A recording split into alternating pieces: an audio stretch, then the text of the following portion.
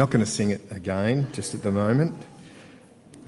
It's quite incredible, isn't it, that an event that happened 2,000 years ago in the Middle East has us sitting here in this building this morning to remember what it was that happened. I mean, even when it happened way back there in the Middle East at that time, no one knew about it. Just a couple of scruffy shepherds and a few wise guys who came to visit. But we're here today because of that King, Jesus, who was born to bring salvation and life to this world. Will you pray with me before we look at what God's word says? Father, we thank you that you have given us this incredible gift of your Son, that when we didn't deserve it and when we didn't even think we needed it, your Son came into this world to live, to teach, to show us what you are like, and to die in our place on the cross. We pray, Father, that this might be a Christmas where that message sinks in that little bit more for each one of us, and that we might seek to live in light of that. And we pray these things in Jesus' name. Amen. Well, you probably heard the news. We have a new king. It's strange, isn't it? It sounds really weird talking about the king. King Charles III, his name is. And it's funny, when these stories come, when these events happen, there's always the same stories that come up about the arguments about the monarchy. Do we really need them? The incredible wealth of the monarchy. Shouldn't they just give all their money back? And that's been the case with royalty right through history. Now, don't get me wrong, I don't want to sound as though I'm critical of the royal family, but kingship for God's people, kingship in the Bible, presents us with a very different idea of what the monarchy ought to be. God didn't want his people to have a king who was just like all of the other kings around them. Israel was to have a king who was completely different to every other king around them. The king wasn't to set an example of opulence or wealth. He wasn't to be above the people. He was to be one of the people. In fact, he was to be the perfect example for all of the people in that kingdom. This is what it said in Deuteronomy. This is what God says. Before a king has been put on the throne, God tells them what the king over his people ought to look like. When he takes the throne of the kingdom, he's to write for himself on a scroll a copy of the law taken from the priests who are the Levites. It is to be with him, and he is to read it all the days of his life so that he may learn to revere the Lord God and follow carefully all the words of this law and these decrees, and not consider himself better than his brothers and turn from the law to the right or to the left. Then he and his descendants will reign a long time in the kingdom of Israel. So before Jesus came, that's what the kings were supposed to do, what they were supposed to be like. The king was supposed to be a role model for the people. The king needed to be committed to living and serving under God's kingship, to be God's king over the people. Sadly, when you read through the pages of the Old Testament, kingship didn't go that well for the people of Israel. I mean, even the best of kings managed to stuff things up pretty badly. People like King David or King Solomon, off to a flying start, but a disastering end to their reign. They started well, but it didn't last for long. And the failure of kingship in Israel meant the failure of the kingdom. But the pages of the Old Testament keep us hoping, praying for something better, that God will step in and fix things, that there will be someone who can come who can set that example of obedience and faithfulness. In fact, God promised that he would send a king. This is what it says in 2 Samuel.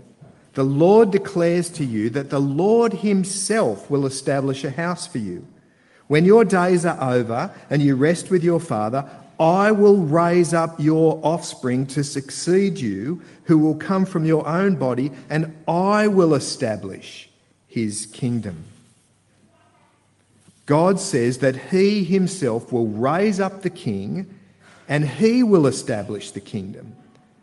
The people of Israel clung to that hope for hundreds and hundreds of years, waiting for the time when that king would come. They clung to that hope in the dark days when the kingdom was overrun by the Babylonians, when they were dragged off into captivity.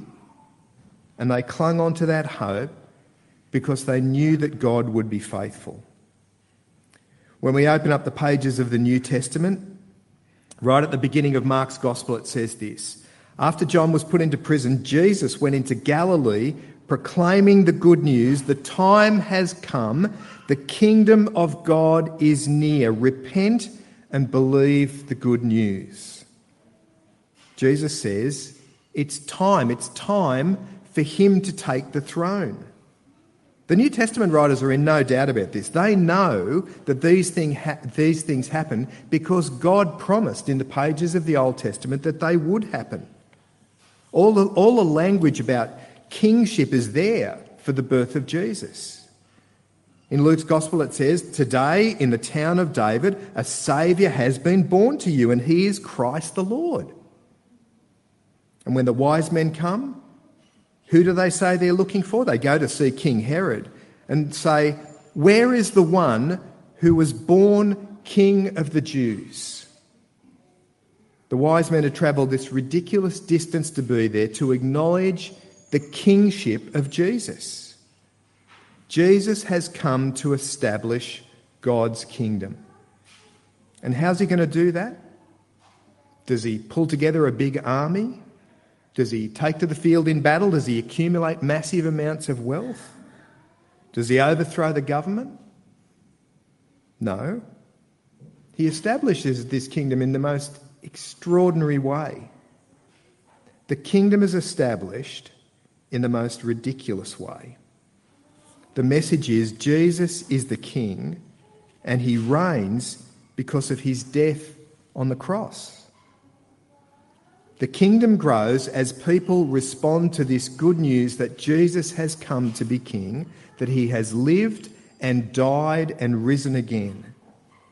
It's a kingdom like no other, but it's a kingdom nonetheless. It's a kingdom of changed hearts and lives.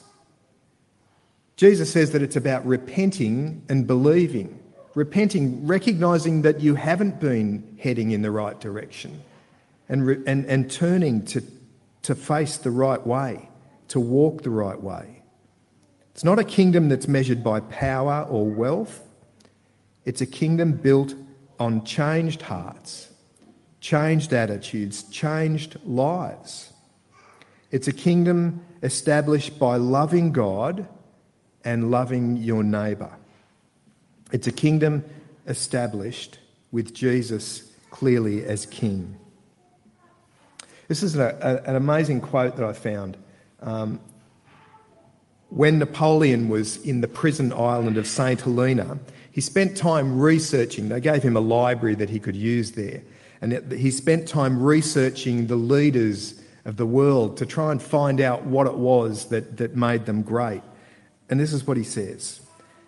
Alexander, Caesar, Charlemagne and I have founded great empires, but upon what did these creations of our genius depend? Upon force. Jesus alone founded his empire upon love. And to this very day, millions will die for him. Lives changed by faith in Jesus. That's the kingdom that Jesus came to establish. Lives changed as people decide to become a part of Jesus' empire, Jesus' kingdom. Well, it's Christmas Day, and right around the world, people are going to be singing carols for the next 24 hours. Angels we have heard on high. Christians awake, come, all ye faithful, Mary's boy child, and the list could go on.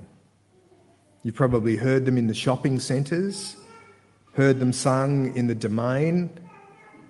Well, I hope that this Christmas is one when you can make sure that you have bowed your knee to Jesus as your King. Will you pray with me? Our Father, it is a mind-boggling thing that you have done in sending your Son into this world. It's beyond our understanding that he could achieve the things that he did, but above all, that he could bring forgiveness and life for all those who are willing to trust in him. We thank you for the kingdom that he has established, a kingdom built on love. And we pray, Father, that you will help us to be a part of that kingdom, to have our trust in your Son Jesus and seek to bring glory and honour to him in the lives that we live. And we pray these things in Jesus' name. Amen.